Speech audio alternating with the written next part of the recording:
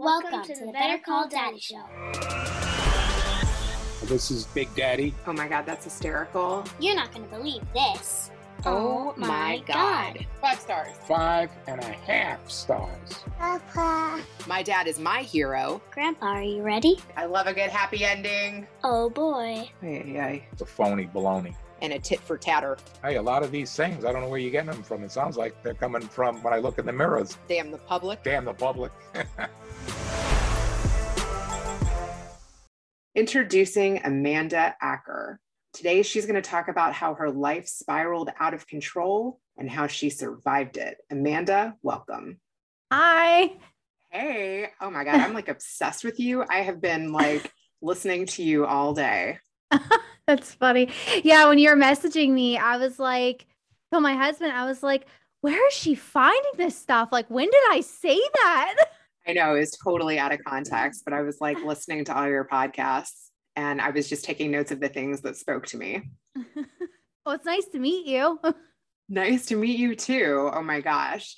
Yeah. Some of that stuff that you shared on your personal like reflections, like you said, you had no idea that people stuck tobacco up their butt to get that into prison. Yeah, me either. And then too, it's funny, you actually answer a lot of the things that I wanted to ask in your podcast. So another thing was like, I'm like, oh my God, like if you're pregnant in prison, what do you do for pregnancy cravings? Like, I know I craved all kinds of crazy shit and bologna sandwiches ain't going to cut it. Like, Yeah.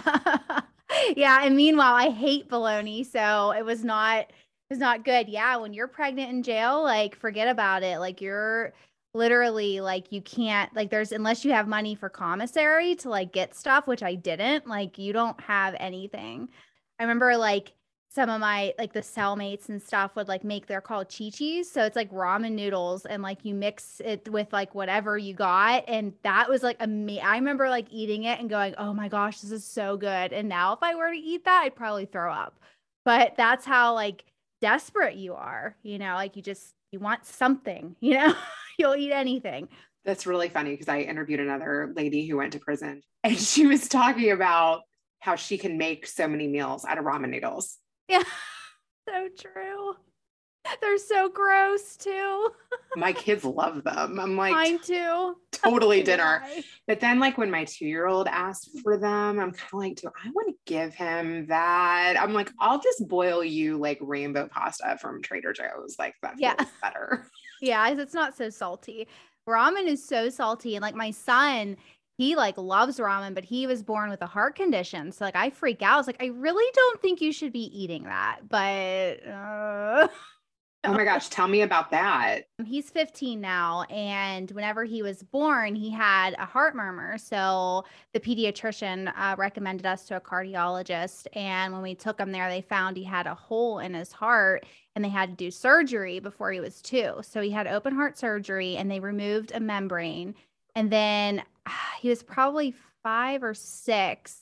And they had to do another open heart surgery and they had to completely replace his valve. Like he was like unconscious for an obscene amount of time. It was one of the most stressful, horrible things I've had to go through. Like seeing my baby like with his chest open because I couldn't close it right away, just like on a breathing machine was horrific. And then later on he had to go in for, they did like an IV one where they had to go in. I forget what they had to do exactly, but that wasn't open heart. It was easier, but he's still in the hospital for a good bit after that. But now he's been fine ever since. Like he hasn't had to have any more surgeries. He gets checked once a year. But yeah, like you wouldn't know, like you would have no idea. Like it doesn't inhibit him in any way, but like he can't play like contact sports or anything like that because he can't get hit right in the chest. Wow, that's really interesting because my firstborn son also was born with a murmur and he's 13. I mean, all the doctors rushed the room. Yeah. And You're like, what's happening? yeah, and especially with your firstborn child, you're just like even more scared. Yeah. But his healed up, like the hole closed on its own. Actually, my husband had one too, and his also healed up. So apparently that can happen. Yeah. And then I remember like the moment where I think it was the second open heart surgery that he had. one of the parents were allowed to go in with him when they were putting him on anesthesia, and he chose me. And it was like, I remember being in there and trying to say, okay, stay strong. Like, don't lose your shit, and then as soon as I left, like me and his dad were not together at this point, but all I did was I just hugged his dad, and I was like, I can't, like, this is horrible. It was so traumatic. I haven't talked about that yet, but yeah, it was very traumatic. Oh my God. I mean, he's so young. Like, Yeah. Oh my God, he must have been scared. Did he try to be brave? Yeah, my son is pretty resilient. He always has been, so great. But I remember whenever he had to have the whole valve replacement, when he finally woke up and they took the tube out, he was just like, I want fruit salad. And it was the cutest thing. I remember just going, oh my gosh, we're going to get you fruit salad like right now. It's just, yeah. Yeah, I feel like kids handle serious situations better because they really don't fully understand like how dangerous something is. Yeah, they don't. Like now he's more fearful. Like every time we have to go for his checkup, like as he gets older, he gets more scared. Like, I don't want to go through this. I don't want to have surgery. He has a hard time going to hospitals in general because of it. Just like certain smells and stuff will like trigger him. So it's caused him anxiety, obviously, but it, still like he doesn't talk about it. Like he's pretty good with it. Like I said, he's really resilient, but I think that as he becomes more aware of what has happened to him, it scares him now, but it didn't when he was real little. So. Oh man, I'm like, we got to take it to the beginning. Although I know you on your show break it up into chunks, which I feel like every episode of your podcast is like a cliffhanger. I'm like, was that intentional? So that was kind of, it's intentional, but kind of not. So my husband, like when I first started my podcast, I was like, well, the first episode's going to be my story. And he was like, babe, like, what if you did like a series where you chunk it out and you tell like parts of it and you leave people like wanting more? And I was like, ooh, that's a good idea. So that's what I did. Because that's what guys like, right? Well, also your husband is an audio engineer. I saw that. Yes. So he hence edits. Yeah. The good sound of your podcast. Yeah. And all of my equipment. Like if it wasn't for him, I'd probably be doing everything from my cell phone thinking I sounded good. But I know so much about sound now. Like when I listen to podcasts, I'm like, ooh, like they're clicking. Oh, like I notice things. I'm like, why did you do this to me, babe? Now I can't just listen to things. I hear everything now. It's funny because after I listened to yours and then, you listen to sometimes the guests who don't use the mic or they use their earbuds, or it's hard though, because people don't realize how important that is. Yeah, they don't. And, and I think too, like some of the equipment, well, at least what I have is pretty expensive. I'm like, it's whatever. Like, as long as I can understand you, like we're good, So I don't want to like put restrictions on my guests, so to speak. But I will say from my husband's perspective, he's like, you really need to tell people they need at least a microphone, like something. One thing I heard you say too is that by telling your story, you felt naked. I feel like the way that you're telling your story, you are being very brave. I don't feel like everyone is comfortable sharing like that. Can you talk about what made you want to share in that way? It's hard to explain because I never really sat down and thought about it, but I will say over my life. So when I would meet new people, I was always just like telling my life story to people. I would always be like, blah, blah, blah, blah. And my husband one day was like, you really need to stop doing that. And he's like, you can't like just make friends and tell people all your dirty laundry. But at the end of the day, like, honestly, it helps me. It helps me deal with what I've been through because I've been through a lot of shit. And I think for my own sanity, I have to get it off my chest. And that's why I'm doing it that way. Because I just literally like, I have to talk about it. It was like, I got to a point in my life when, right before I launched the podcast, where I was like, if I don't tell this story, like my story, I'm going to burst. And it is vulnerable. It is like, I am literally naked, like standing in front of the world, like telling my stuff. But I want to help people and I want to know people to know that they're not alone. And you can go through a lot of shit and still wake up the next day and be okay. Also, I heard you say that you always wanted to be liked and that you can have a conversation with anybody on Zoom, but in real life, it's something totally different. I can relate to that. Yeah, it's bad. Like if me and you, if this was in real life, I'd be like, oh, hey, Rena. Hi, thank you so much. I don't really know what to say. Like it would be really bad. And I don't understand that. Like I have I have a friend in South Africa, New Zealand, like all these different countries, but in real life, I don't have friends. I don't have real life friends beside my husband. I don't. Have you been like that since a kid? Yes. Ever since I was a kid, like I've had a hard time. I can't handle more than one friend at a time. So like what would happen is I would get really close to someone and then they would make other friends. And then I would feel like I was being pushed aside because they never integrated me with their new friends. So I was always just left by myself. So I just kind of learned that that's just who I am. And I had to learn how to survive on my own. And that's what I've been doing since I can remember. I'm like, okay, nobody likes me. That's cool. I'll just like sit here and pretend like I don't care. Meanwhile, I go home and cry, but that's okay. But yeah, that's been my whole life. It's been an uphill battle, like trying to make relationships. And then I did make a really good friend. And she's who I got in all the trouble with. You know, when my parents divorced at age 15, I had a boyfriend back then, but we broke up and then I made friends with her. And that's kind of what our friendship, we were so close. And I remember like, we were like sisters, we were inseparable. And then drugs entered our lives and it all just went shit. I feel like the way that you kind of told your story was like that you were like this goody two-shoe, you were making good grades, you wanted to be an English teacher. And I actually see that like in your writing and the way that you speak. You're a very good storyteller. So I was like, what's crazy is that it just completely spiraled out of control by like wanting to be a party girl, like wanting to be cool. And like you found this friend that you felt like could do that for you. And she did. I mean, I got what I wanted, you know, I got what I wished for, you know, and I was a bookworm. Like I was the kid up until age 15 that literally I was reading my textbooks to the point where I'd be through the whole textbook by the time we would be on like chapter 4. Like I was obsessed with learning and just I loved it. I remember math was my favorite thing in the whole wide world. And I would get so excited to get my new math book and I would flip to the back and see all like the questions and try and see if I could figure it out. Like that's just who I was. And then my whole life, I mean, it did not go that way for after that period. But yeah, that's who I was. I was shy. I didn't talk to boys. I was the one making all the little heart scribbles in my notebooks and all the crushes I had. Like one day it was for like 5 different boys. Like I love all of you. But that's just who I was. I couldn't handle social situations at all.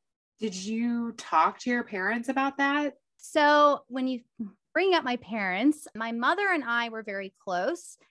But she would always tell me when I made a friend, she would find something wrong with them. Like, oh, they're a weirdo. Or, oh, you know, I don't like that she swears or how she dresses. Like she would just put down my friends, like people who I thought were good.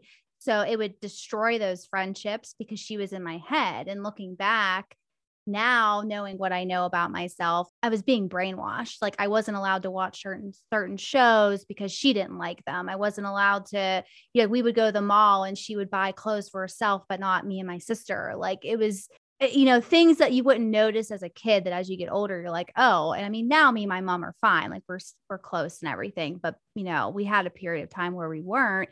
And then my father, he was there, like he didn't abuse us or anything like that, but he wasn't available. So I never felt comfortable going to my dad with, you know, I'm hurting, or because my mother has irritable bowel syndrome. So she would have moments where she'd be in so much pain. Like I'm talking like had to call 911, like bad as I was growing up. And my dad would always say, oh, you're making a big deal out of nothing. Oh, it's all in your head. So anytime I would have a feeling, I would be like, oh, it's nothing. Like it's in my head. Like this isn't right. I can't talk about it. So I felt, you know, looking back, like I think I felt like I didn't have a voice. I wasn't allowed to have emotions or friends or anything. So I just kind of kept my head down for that reason too, other than being enormously shy. So how wasn't your dad available? So my dad is a fisherman. He was a bricklayer. So like he was always in the basement, like Yeah, tying flies. I normally say that backwards. So I have to like really think about it. He's not flying ties, he's tying flies. He'd be on the phone with a friend, or he'd be smoking cigars in the basement. Like he just wasn't, I can't remember, besides from when I was really small, I don't remember him really being involved. Like my mother would take us to Kennywood with my grandmother. Like we would go shopping on the weekends and my dad stayed home. Like there was a separation there. So I just never felt like a strong connection to him, but I always wanted the connection. So it was kind of like daddy issues, I guess you'd call it. Do you have any like fond memories of your parents together? Yeah, I would say when we were young, like we would go, there's a lake near us called Pymatuming, and like every summer we'd go there. And I remember like playing in the water with my sister, but it's weird because like my memories, I don't have memories of like my mom playing with us. I don't have memories of my dad playing with us. It was always me and my sister like off by ourselves, and my parents were in their own little world. So it's kind of like there was a separation, but I don't really know why. What's your sister like? Did she have a similar situation in school or? Well, my sister is a completely different person than me by every sense of the word. She is, I don't speak to her. I haven't spoken to my sister in, wow, like 2-3 years now, I want to say. And not that we had some blowout fight, but she has, I don't want to like talk about her, in a negative light, but she has mental health issues. So she would embarrass me all the time. Like I remember like being a kid and like, she'd be like, you're so pretty, you're so popular. And I wasn't and like now, like if I were to talk to her, you're rich, like, and just like make me feel like, well, wait, but I'm not. And it just makes me feel uncomfortable. But she was out of the house by the time my parents divorced, and my sister and my mom fought like cats and dogs. Like it was bad. Like I remember days where my sister and my mom would be going at it that I would just hide in the playroom and just like play. And my sister got made fun of very badly. Like she was traumatized, let's put it that way. But she would never, like my mom tells me the story now where something happened on the school bus and my mom called the school and they were going to have this meeting, and my grandfather was a cop. So they were all going to like go to the school together, and they show up and my sister says nothing happened. So yeah, we were close growing up. By all means, she was one of my best friends growing up. I love her to death, but I have to keep that separation for my own sanity right now. It doesn't mean it's going to stay that way, but for right now, I can't, it's just too much. It's scary, and, now that I have kids and my daughter, she's 8, my son doesn't care. Honestly, my son can get made fun of every day. He just wouldn't give a shit. He's going to do what he wants. But my daughter, like she has a friend right now, and she'll come home like, well, she said that, I have a big head, and I'm like, what? Or that I look like a rabbit and all this stuff. And I'm like, I don't want her to go through that, but it doesn't seem to bother her. Like, it's strange. Like I keep putting myself in her shoes. Like I got told I had a big head and it bothered me, but it doesn't bother you. Like, that's great. But at the same time, like, I wonder if she's like kind of sugarcoating so that I don't say anything to the teacher or something like that. But yeah, it's hard being a kid. It is really fucking hard being a kid. It's really hard being a kid, but it's also really hard being a parent. Yes, it is, because you worry all the time, right? Like I'm constantly on high alert, like constantly. I'm worried, okay, my son's going to be driving. He'll be 16 in February and all he wants to do is drive. And it's like, I really like don't want you on the road yet. Like I'm not ready, but you have to like let them be themselves and make those choices. And it's really hard. Also, your son is the age you were when you started getting into trouble. So do you think about that? I do. So I think about the fact that me and his dad aren't together either. And during the school year, he's with his dad. He's only here on the weekends. So that's a whole story as well. But, I worry he has a girlfriend. Like I worry, are they having sex? Like I don't want to ask him because that's awkward. And he's not really going to tell me anyways if they are. And, his dad allows her to spend the night. And I'm like, eek, like I don't allow that. So I worry a lot about him getting into drugs, like drinking. I don't care about smoking weed. I don't condone him smoking weed at 15, but like I worry more about him drinking and getting into like drugs, like heroin, cocaine, all that stuff, because I know what it's like to I can remember being 15 so vividly and just wanting to fit in. You're at that age where you just want to fit in. So sometimes you make choices based on that and not what yourself is telling you. So I always tell my kids, like every day I see them, like believe in yourself, trust yourself, listen to yourself, because I was never taught that. And I want to make sure that they know that you have the answer. Like if it doesn't feel right to you, do not do it. Period. Like you don't owe anyone an explanation, but I still worry that at the end of the day, like that pressure can take over that. And they're not going to be hearing my voice in their head saying, they're going to be thinking, I just want to be liked. Okay, let's do this dumb thing that I know I shouldn't be doing, you know? So it's scary. I feel like, you said that he doesn't care about if somebody would say something to him, and you're saying that he's resilient, and you're giving him all these like really reassuring messages. So that's got to make a dent.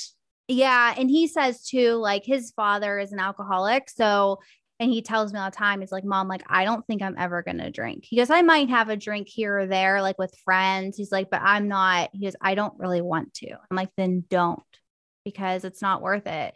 I understand wanting to party, and especially when he goes to college and stuff like that, temptation is going to be there, but he knows what alcohol can do to you. And I don't like that his father's an alcoholic, but at the end of the day, like that taught him at an early age, like, this is what I don't want. So, he knows that at least in the back of his mind too. If his father is an alcoholic, why is he living with him? So when I got arrested, I didn't know what was going to happen to me. And, his father was abusive towards me when we were together, but afterwards we made up and we had a pretty cordial relationship. Like he'd hang out, we'd go places together and stuff just to keep the family together for our son. And so I got arrested and all that happened. And they him and his girlfriend, I won't want to say they judged me, but they looked at me differently because they didn't realize how bad it really was. And whenever I got sentenced, the judge allowed me to have a few days to figure out what I was going to do with my son. And so I asked his dad to take care of him while I was away. And he said he would, which I was grateful for. And when I got out, I was supposed to get him back because I had primary custody of him, when I wasn't in jail. And when I came out, I was doing all this stuff. I got accepted into this program where they're going to give us an apartment, really help us. And his dad was like, no, you're just trying to get this apartment because you have a boyfriend and you want to live with him. Because I was staying in a 3-quarter house at the time and I couldn't have guys over, but I was single, mind you. And he hired this fancy attorney and I had no money to my name. And I get to court and I was demolished. I had no voice. I had no, that he took him from me, took everything from me. And I remember thinking, why is this happening? And, I didn't agree with how they were living. And I was trying all these things. I was like, well, I'll call CYS. That'll fix this. And of course, they didn't take me seriously because I'm a bad liar. So I was like, yeah, I'm his mom. And they instantly tuned it out. It was just, bullshit, blah, blah, blah, whatever. They don't want to hear that. I guess they were assuming that it was he said, she said stuff, the typical, banter back and forth with exes and kids, but it wasn't that. And so I stopped fighting and I just let it be what it was. And I took what I could get. And now, during the summers, I have him a lot. So that I'm grateful for. But at this age, I don't want to take his dad to court anymore because he can make his own choice at this point, according to the courts. And I don't want to give him any unnecessary stress. Things are good right now. And I'm doing what I can. And my husband and I support him through and through. And he's doing very well in school. He's excelling. So I really don't see any true red flags. I just wish that they would clean their house. So that's all I have to say. Well, I'm glad that he's excelling. That's amazing. And that's really selfless of you to not want to mess that up. That's got to be hard though on days. It's really hard, especially when I don't live in the school district that they're in. We're not that far apart. We're 15 minutes apart, but I can't have him during the school year because of that, because I have my daughter. Oh goodness, my life. My daughter and her father, we have 50-50 custody, and her father is I don't even know the right word, but we don't speak, and he's very volatile.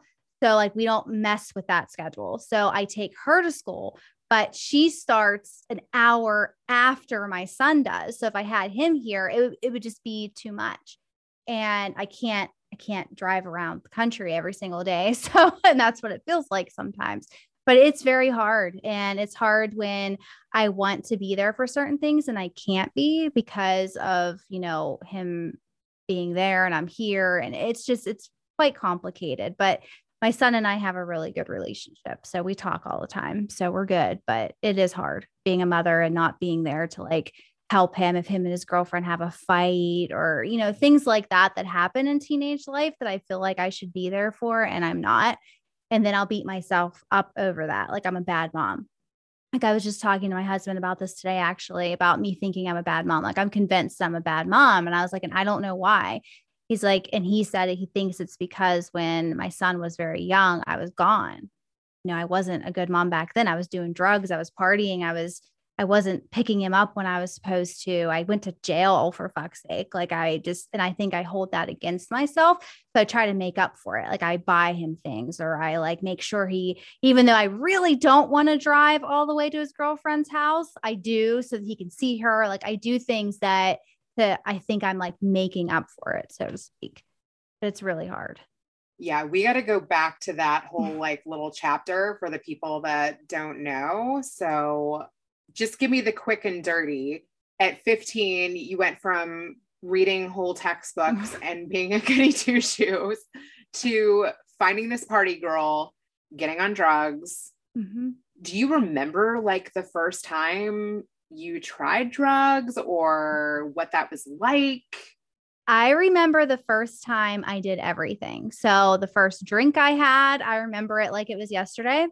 And I was scared to death. Like I remember going, oh, like I can't, like this is bad. I'm not old enough to drink because this is how I was, the goody two shoes. And she's like, come on, just try it. So I tried it and I was like, it was like orange juice and vodka, I think is what I was drinking.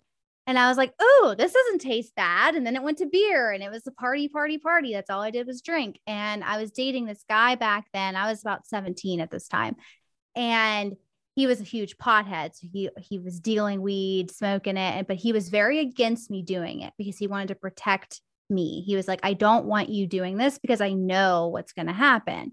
Even smoking cigarettes. I really wanted to smoke cigarettes too. I was just craving all these cool kid things. And eventually he caved and I smoked weed with him. And I remember going, wow, this is it. Like, this is so fucking cool.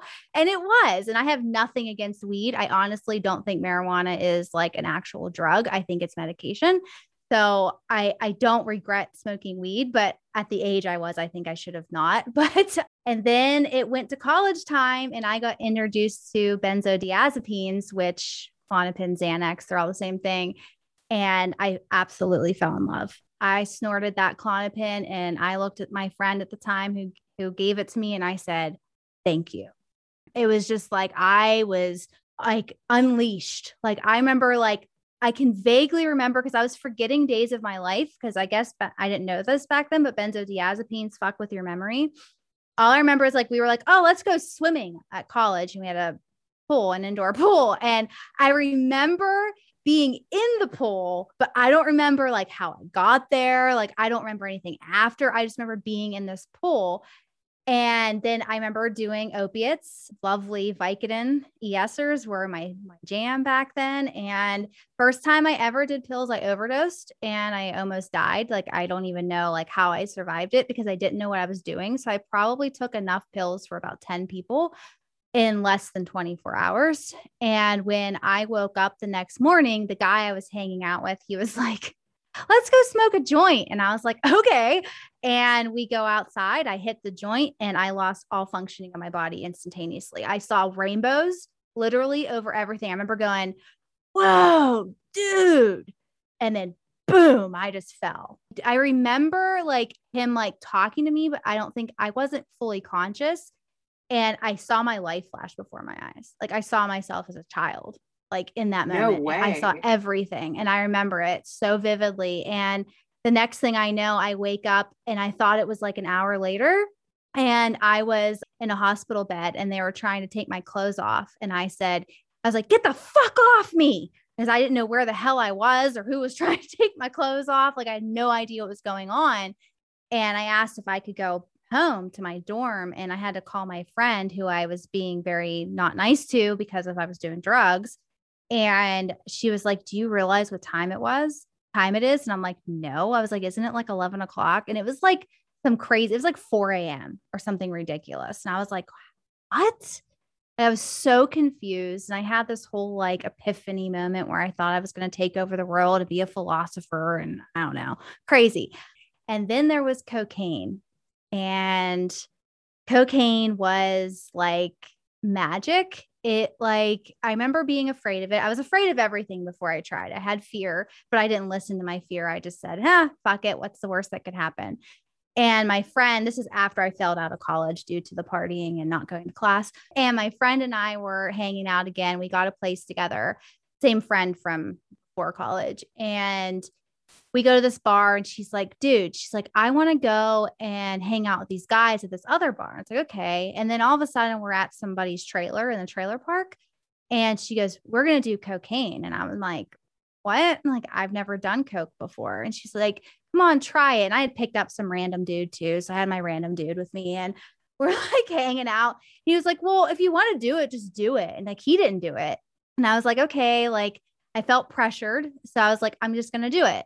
And one of the worst decisions I ever made. I instantly fell in love. I couldn't get enough of it. We were doing cocaine all day, every single day, crashing out. I was working at a nursing home at the time that I got addicted to cocaine. And I remember being like completely strung out of my mind. And I'm just sweating bullets. I'm like, oh my gosh, I can't be here right now. And I'm helping this old lady put her like nylon socks on her feet. And I'm just like shaking. I'm like, I can't be here. And it was horrible.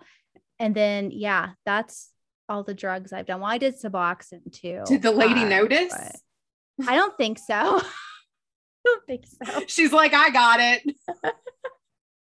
My hands are less shaky than yours. Like, I'm just, coming off cocaine binge. It's cool. I got you. Yeah, it was bad. I quit that job out of fear because I think they started picking up on my issues and they're threatening to do drug tests. And I freaked out and I just never went back. That's how I lived my life back then. I would just run away. I wouldn't deal with anything. I would just like, poop, I'm gone. What were you trying to not deal with though? Well, there was a lot of pain. For my parents' divorce, I never dealt with that. I was told at the age of 15 to just get over it. So I never felt like I had a voice and that if I was sad, I shouldn't be. So I kind of tried to hide my sadness.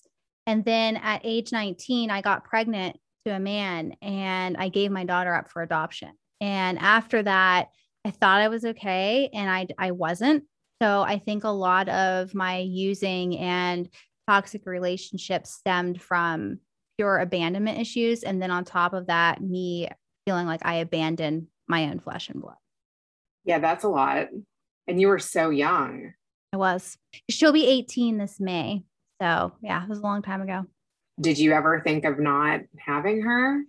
I did. So whenever I first found out I was pregnant, I was like, well, I'm going to have an abortion. Like I'm too young. At the time, I really wanted to go back to college and try again. And I was like, I can't be pregnant, but I couldn't go through with it. Like I remember the doctor, like when you have an abortion, like the doctor will call you. And I just felt very creeped out by him. And I was like, I can't do it. I'm not doing it. And the guy who I had her with was sexually abusive to me. So I left him and I found out family secrets from his family. And I was like, I'm not allowing her to be brought up in this environment. And now I'm homeless. So what can I give her? Yeah, that's a lot to think about. When you chose to do the adoption thing, how did you navigate that? I don't remember. Like, I remember like my mom going with me, like supporting me in it. And I remember like the woman who ran the agency that I went through, she was amazing. She retired now, but I mean, amazing. Like this agency was wonderful. And whenever I left my daughter's dad at the time, they have a house for pregnant women to live in who either if you're giving your baby up for adoption or not. And so that's where I went. I stayed with them and they helped me and through, being pregnant and making sure I got the care I needed and stuff like that. But yeah, it was a hard choice at such a young age, but it was the right choice. I did what I needed to do to protect her because I knew I couldn't do it on my own. Wow. And part of the time, like we talked about in the beginning, you were in jail. Well, no, I was in jail. Well, so that was a different pregnancy? It's a different pregnancy. Okay. Yeah. So I have 2 daughters who I placed for adoption. They're with the same family. So they're actually sisters. Wow. Yeah, because I wouldn't do it any other way. I was like, they need each other. At least they have each other. They're blood sisters. But when I got pregnant right before getting sentenced, I remember thinking, well, I'm pregnant, so I'm not going to go to jail. And then when I did, I was like, well, I need to do something. And I don't remember when I decided to place her as well, because it wasn't right away. I thought I was going to keep her. And that one was much harder than the first one. That was a very hard choice. And the situation when I gave her up, like the family came and I got to meet my oldest daughter. And I think she was probably like 4 or 5, like she was still pretty young. And they brought her in and I met her and it was wonderful. And my son was there and I have a picture, not with my oldest, but my son with me and my baby. But the part that was hard was giving her up because I was like, well, I want to hand my daughter to them. Like, I want to, I want this to be like, here's my gift to you. And, my oldest daughter was in there with the room with them. And I remember walking her in and I go to hand her over and I like lost it. And I scared my oldest because I couldn't, I was just like hysterically crying and it was horrible. Yeah. I don't know how you did that. I don't either. Like when I look back on it and now, like, since I'm talking about it, like I never publicly, I hide that because I think people will judge me, but now it's like, I can't hide it because it's part of my story. And I reached out to the agency because I used to get pictures and I reached out to them and I was like, I haven't gotten pictures in like years.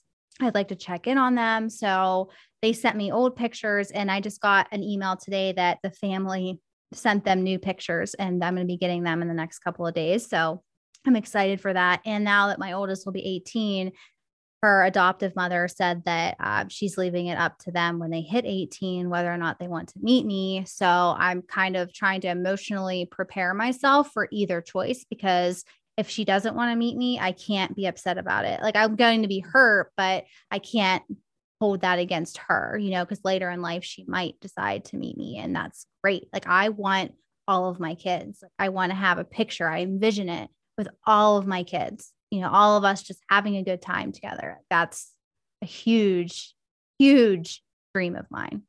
Aw. Yeah. Like, do you imagine what your relationship could be like with them? I imagine not so much with the younger one, but with my oldest, for some reason, like I feel it. I feel that it's weird. It's like out of nowhere. I'm like, oh, like I feel something, like something's going to happen with her, and I think that me and her, I see us being close, but not on like a necessarily mother-daughter front, but like friends. Like I see her coming to me with certain things and wanting to share things with me and us going out to eat together, every once in a while and just keeping in touch, and her having my phone number and texting me. And like, that's what I envision. That's what I want. I want to know that she's okay. And that I want her to know that I'm here for her, even though like I wasn't when I had her. I've always been here though. Like I always think about them and I pray for them. I hope the best for them. And I cannot wait to get the pictures of them because I want to know what she looks like so bad. So what was it like that one time when you saw her? It's like a dream. When I think back, it's hard for me to really remember my emotions, but I know I held it together for the most part until that one point. But I remember seeing her and just thinking, wow, like she was clean and she had on nice clothes and she loves her parents. Like I was just in awe of the whole situation. I was like, I did the right thing. I gave her the life that I couldn't. Oh my God, that gives me chills. Oh my God. Wow. That's really selfless. That is amazing. Like on their birthdays, like, do you think about them then? I don't remember their birthdays, and I always felt guilty about that. But when I talked to the agency, she said that's totally normal. Like birth mothers tend to, it's trauma. So you block things out. I know the months they were born. So my oldest is May and my youngest is August. Well, she's not actually my youngest now, but she was for a long time. So, but yeah. Wow. That is interesting how trauma can just totally erase. Yeah. Like there's things like now that I'm like opening up and like telling my story, I'll be like talking to myself, like recording my episodes. And I'll just be like, oh my gosh, I totally forgot that happened to me. Like, oh, add that to the list. That's happened too.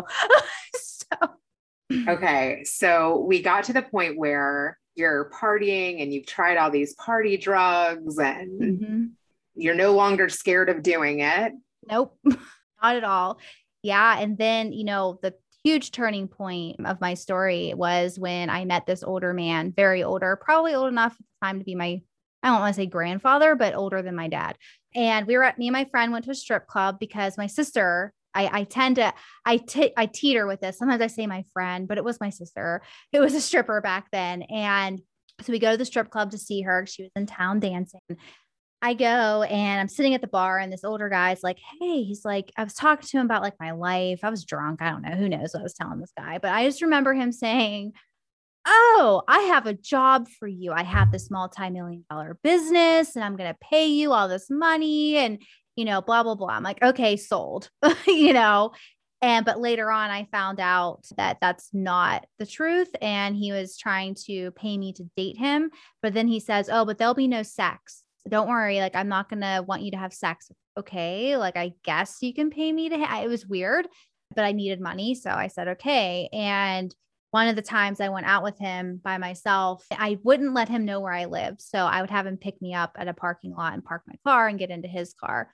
And that day he was like, well, let's go back to my apartment. I was like, I really want to go home. Like I felt weird about it, but I was like, okay. Like I was scared, and we get there and I was like, can you take me back to my car? He's like, yeah. He's like, but come back here, like lay down with me in his bedroom. And I'm like, oh, great. What did I get myself into? And I was dating someone at the time. So my boyfriend kept texting me. And this guy says to me, if your phone goes off one more time, I'm going to fucking. He said, I'm going to effing kill you. And I was like, okay. He just like swallowed my pride or whatever you want to say. And I put my phone down. He sexually assaulted, like, not like, I don't want to downplay it because it was still very traumatizing, but like, he didn't like forcefully have sex with me. Like he was just like trying to get me to do things I didn't want to do. I kept saying, no, I really don't want to do that. We didn't actually have sex, but other things did occur. And after that, like months go by. So that happens and months go by and it was my friend's birthday and we were broke. She wanted cocaine and ended up contacting him again and all this stuff. And then she wakes up the next day and says, you know what, dude? She goes, why don't we just rob the guy? And I was like, I doubt we're going to go through with this in my head. So I was like, yeah, sure. Let's do that. And it became a thing.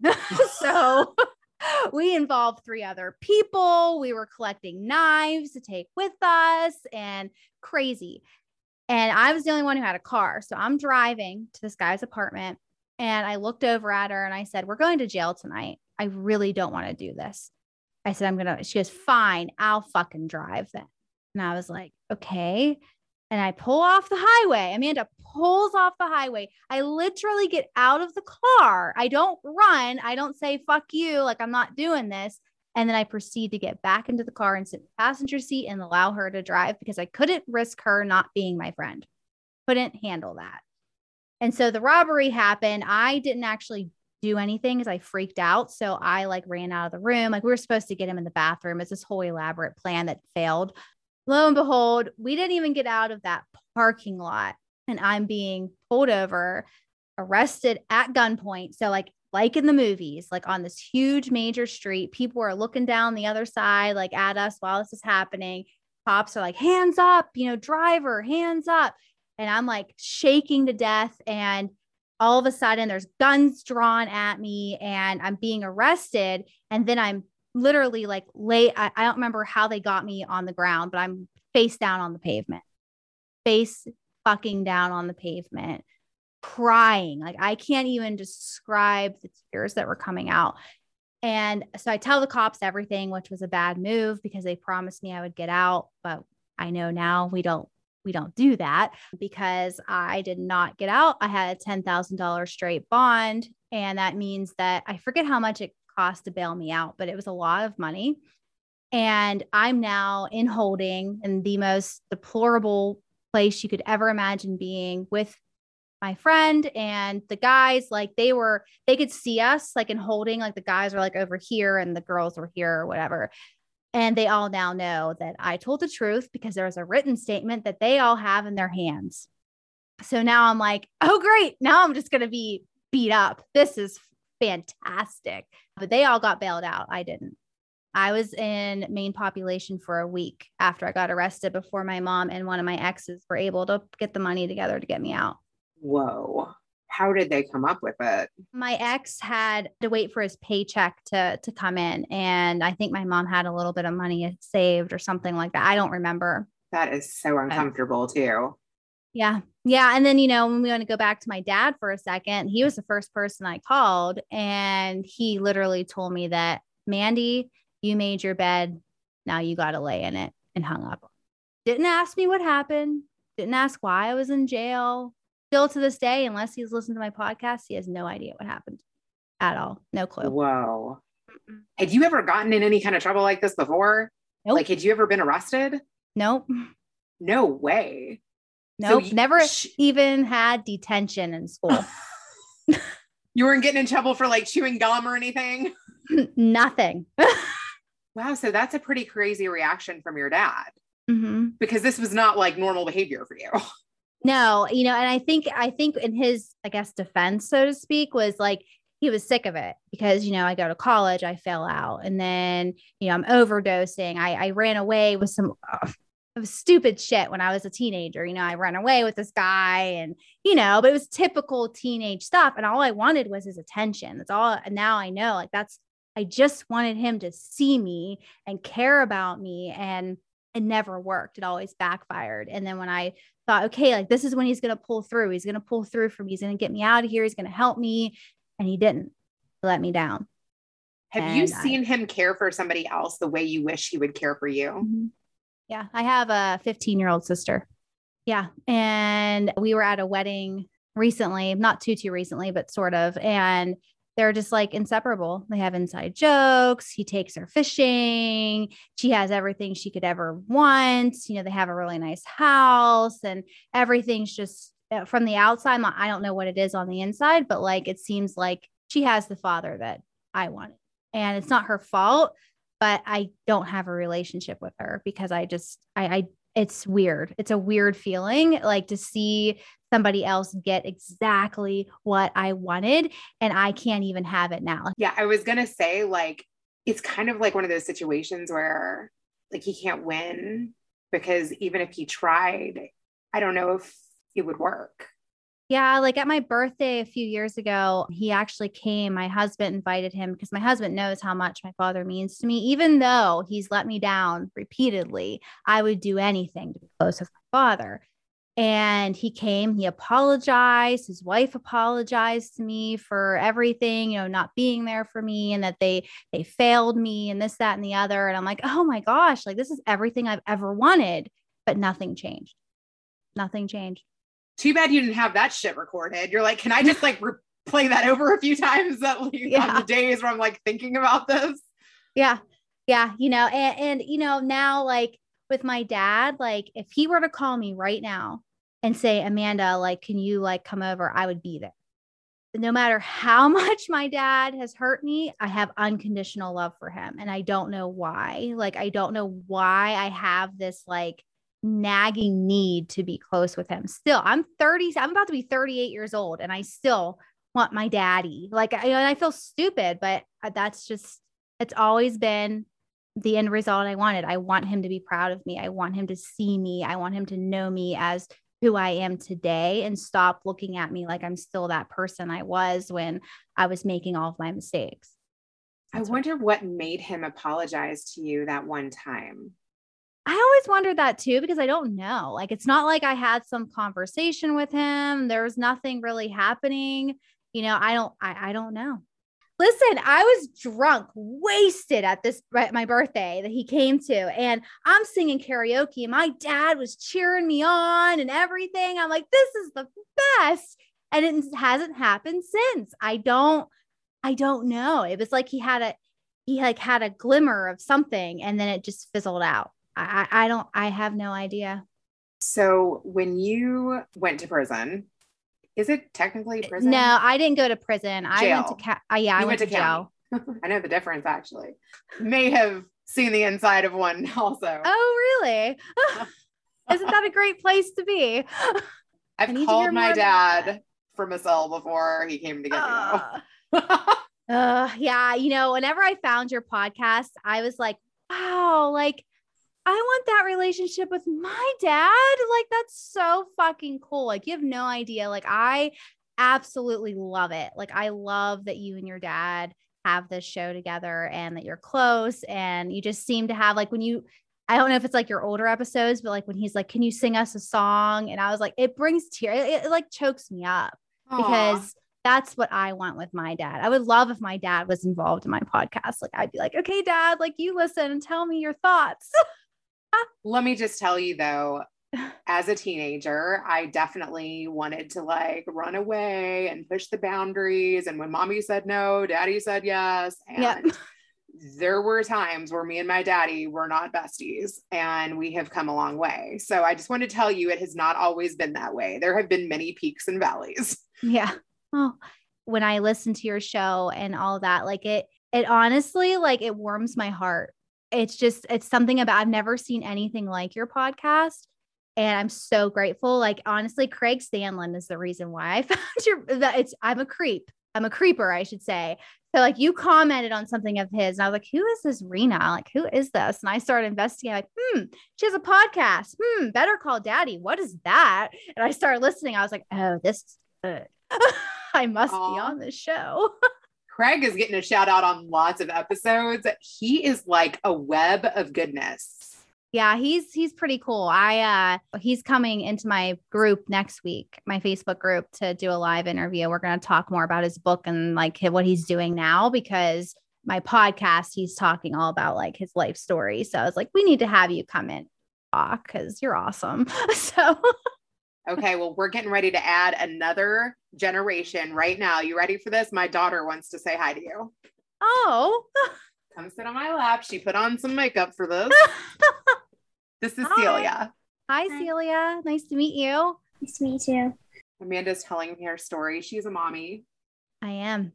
To an 8-year-old and a 15-year-old. I'm 10 and I'll be 11 in a few months. Ooh, happy early birthday. That's exciting. Did you think of anything that you would like to ask her? You can ask her anything. I forgot.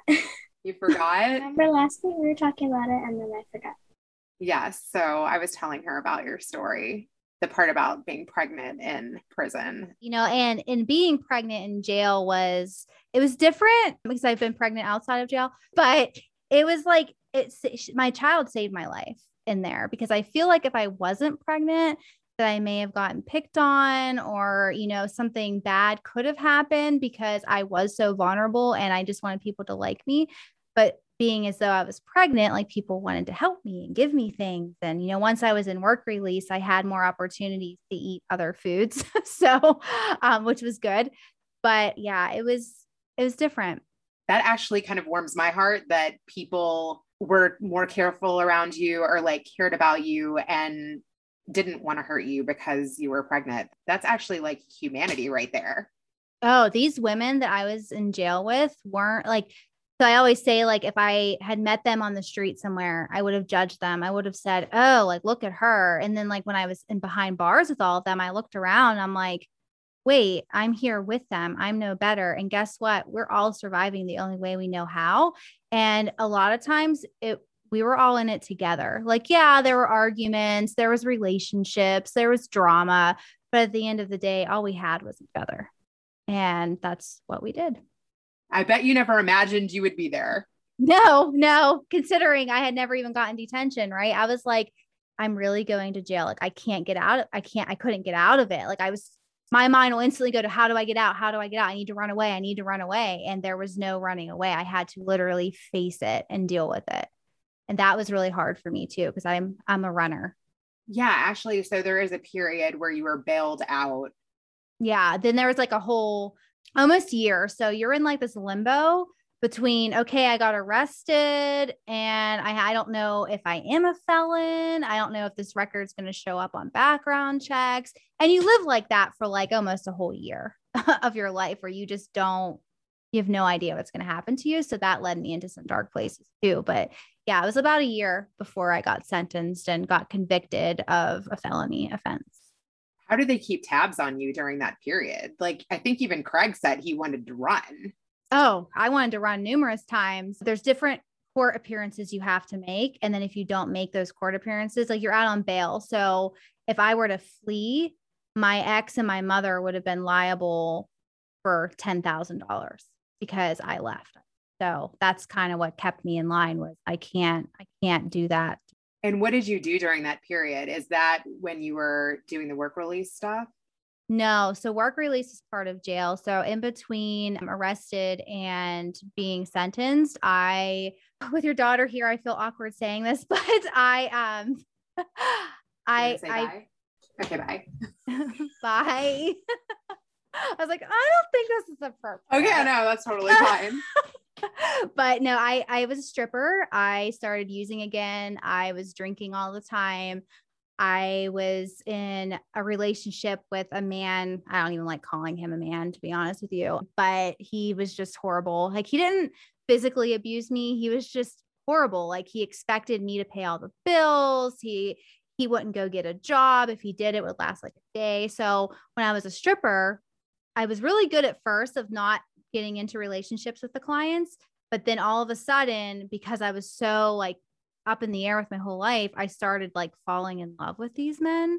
So I started having relationships with them outside of the club and ended up in some really bad situations, ended up trying Oxycontin, which probably wasn't a great idea. And that's how I ended up pregnant. The guy I got pregnant to was a client of the club, and me and him were in like an actual relationship. Okay. I didn't know about the stripping chapter. So what happened was I was broke, of course. And the guy I was with that I mentioned, we were looking at the want ads and I was like, well, why don't you get a job? And he was like, well, I don't really know what I could do that would make much money. And I don't remember the exact wording of the conversation, but I saw an ad that there was an amateur night at a local club. And I was like, oh, I should do that. And he was like, yeah, you should. Like, imagine how much money we would have if you went and did that. He goes, you have the body for it. I was like, okay. So like, I did it. Like I went to amateur night and the women were so nice to me and welcoming. I was like, okay, like, I think I got this, but it was never something I thought I would do. And I was so ashamed. And the shame of it, I think, is part of what also drove me to start drinking every night. I mean, I was drinking so much, I couldn't even tell you if I was sober ever. I was stripping 7 days a week. I was drinking. I was doing drugs. Like it was that whole period of my life is a haze. Like sometimes I'll remember things that I wouldn't have remembered yesterday, like talking about it. But, you know, I was in a situation where I went to this client's house where I didn't know him from anything, but he was real popular with the women at the club and I didn't know why. And I get to his house and I mean, there were so many guns in this guy's house. I was so scared, but he like lived with his parents. Like it was really weird. And it was like a really bad part of the city. And I'm like, where am I? But he had drugs. And that's when it clicked. I was like, this is why you're popular with all the women at the club, because you have the oxy or the heroin or whatever they're after. And that's who I did oxy with. Fuck it. I'll just do Oxycontin. That's cool. But yeah, I mean, there was a lot of very bad situations that I wound up in because of being a stripper that I don't know how I survived them. I have angels. That's all I have to say. There's angels. There's something looking out for me because I should not be here after all this shit that I've been through. Wow. That's crazy to think about. Mm-hmm. It's like I'm telling someone else's story. It's not, I don't identify with it. It's weird. Like I'm not, it's really strange. I can't believe you went from like being so studious and like just wanting to be liked to like this crazy chapter that you said you just don't even barely identify with. Yeah. It's like when I tell that part, it's like, whoa, like I can't believe I was taking my clothes off. Like, I don't even like being naked in the light with my husband, let alone fucking strangers. Like, what was I doing? You know, and I don't have that answer. Like, I just think the money was a huge factor. And also I felt like I was liked because there was men throwing money at me. So I was liked and men liked me and they would buy me drinks and they would want to take me out and all that stuff. So I think that was a huge part of it, but I still can't believe I did that. It's almost like I didn't even want to tell that part of my story. I was like, I don't think I should tell that. My husband was like, why? He's like, then the whole thing doesn't really make sense if you leave that out. He's like, I'm like, well, okay. And then when I started telling him, I'm like, okay, I'm fine with this. Like, it doesn't make me like cry or anything like that, but it's weird to talk about. I will say that it's really weird to talk about. The part that's a little weird for me is like the fact that you said all these girls are nice. Like, oh, they weren't for for very long. I actually almost kicked one of them down the steps because this bitch kept trying. I think it was like over a song, like something so stupid. And she was so, like just one of those people where you just see her and you just want to smack her. Like she just had that face and that attitude and I couldn't stand her and we were fighting. I'm drunk. And I was like, I was like, and then I like stopped myself. I was about to push her down the steps. I could not handle her. Those women are fierce. There were a select few that I became friends with that were actually nice, but fierce. How did you meet your husband? Did you meet him in recovery? Oh no, my husband was in a band with my ex, who I was with for 7 years, the father of my daughter. And whenever me and my ex first met, I met him as well. So I've known him for like we've been married almost 5 years. So like 10, 11, 12 years, but we hated each other. What happened there?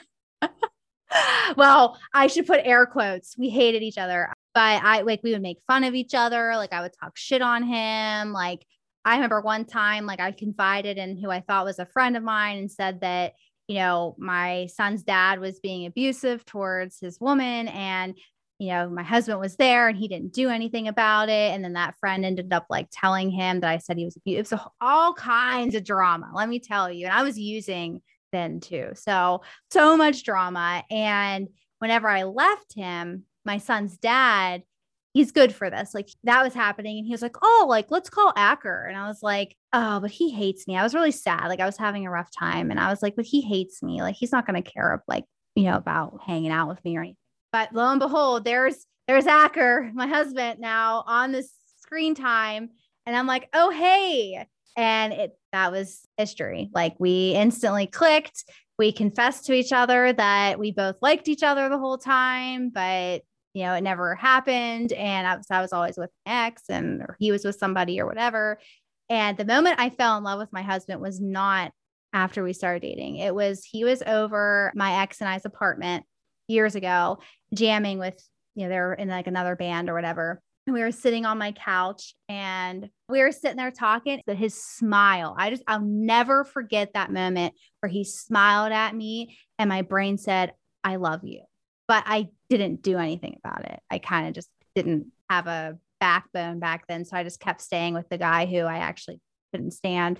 But that's when I fell in love with him. And I've been holding that flame for him for that long. That was years ago. And now that we're married, like I can't imagine life without him. Like I don't know how we weren't ready for each other yet back then.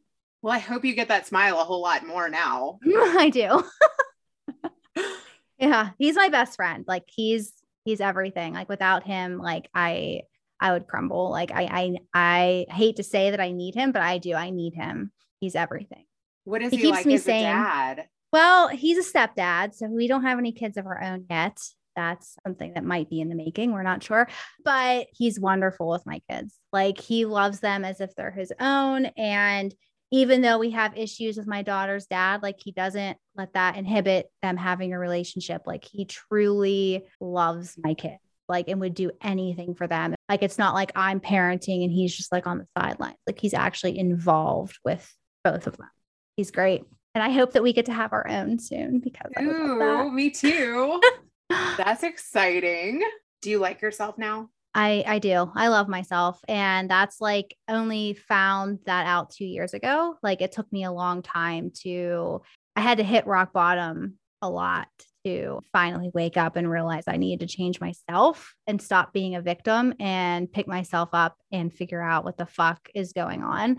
Because 2 years ago, I almost ruined my marriage and I was going to kill myself. I can't tell you what happened or what was speaking to me, but I had like this moment of, it was like, I just need to end my life. And then all of a sudden I'm sitting in my closet crying and I go, no, like I have to change. Like, I can't leave my kids. I can't leave my husband. I have to fix this and I need to face it and deal with it and figure out what is wrong and what I need to get out of life. And then I reached out to my husband and we were, he helped me get through that. And I started doing all like the self-help stuff. And that's when I started to find out, okay, I need values. What are those? I need boundaries. What are those?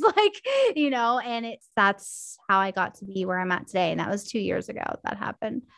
Well, I'm so glad that we're meeting at this point because Me I too. am so impressed by you. Really. This is like usually the time in the podcast where I'm like, hey, is there anything you want to ask my dad? So is there any daddy wisdom that you would like? Like, what is something even that if you had the opportunity to ask your dad, like what would you want to ask him? I don't know. Like, that's a hard question. I think like what I would ask your dad, from his perspective of being a father, like, how would he have reacted to these scenarios that have happened throughout my life? Like, would he have embraced me? Like, what's his thoughts on how my father reacted? Like, you said like he came and got you out of jail. My dad did not, and just his general opinion on, from a father's point of view from what I went through is there was I would love to know. Of yelling on that car ride all the way back home. And I believe it far that I got arrested. So even though he came to get me, I should have slept the night where I was. Yeah. I don't want to say that like my dad's like this horrible person because he's not, but I would love to know like from your dad's perspective, because I see like just from your podcast, like I don't know you guys, but like I see that, I feel the connection. I'm curious. Thank you. You're amazing. I'll send you some fun things you can share. Okay, awesome. Thank you so much, Rena. I'll be in touch with you. Okay. You too. Thanks. Bye. Now, let's switch it over to Grandpa. She really overemphasizes the devastation of a young lady in search of love from her father. And if he doesn't set the right example or give her the time of day, it can be quite devastating, can't it? Definitely. And another situation is that, to start off at the end of the show, she says, what would you do, Wayne, if I had a daughter that went through all of these, we want to call them learning experiences, but really what it is being in a black hole and just continue to fall and slide. And how does a father reach out and catch this child from the depths of this black hole? Your father thought that with you showing no purpose, showing that you had no boundaries, he didn't know how to catch you. When you finally went to a level where you got arrested and looks like you're going to go to jail and maybe to prison, he probably thought, well, maybe this is where you have to bottom out. And I'm not so sure that wasn't his choice, where he didn't look at it that he needed to give you love, but to give you maybe the hard love of where you had to now finally be accountable for your behavior. But what he's not taking responsibility for is how you got to that point, and understand that maybe he's equally to blame for what happened to you. That's changing the narrative, isn't it? It sure is. Isn't it not only important that the example of the parent is an enormous amount of responsibility that he owes his children? Because if he's excessively drinking, or if he's running out with strange women and is married, or he's stealing or robbing or killing or abusing the children or his wife, what kind of example does that set? Isn't it that rinse and repeat that you sometimes tell me that can occur? Is that we want good values, we want good purpose, we want, yes, we're all going to make mistakes, but we want to learn from them, but we don't want to be so far out of bounds where we're falling and can't get back up. But some of us want our children to have the best education. Some of us want them to have the best examples of goodness, of even whatever hobbies they might have, and promote them, encourage them to be in their corner no matter what they want to do. As long as it's constructive, we want to keep our children off drugs and alcohol and whoring around and to be lost in the desert. We certainly don't want that for our children, but we have to make sure that we give our children every opportunity not to get lost in the woods, not to be caught in the desert, not to be hit by a hurricane and be taken out to sea and drown. We've got to be able to be smart enough to limit those odds of destruction so that when they have the red flags out, you shouldn't be laying on the beach because you can get swept away. Thanks for listening to the Better Call Daddy Show. Now you can subscribe on Apple Podcasts, Google Play, Spotify, iHeartRadio, and TuneIn. If you've enjoyed this episode of the Better Call Daddy Show, please feel free to review it at ratethispodcast.com/BetterCallDaddy. Add Better Call Daddy Podcast on IG at Rena Friedman Watts on LinkedIn.com.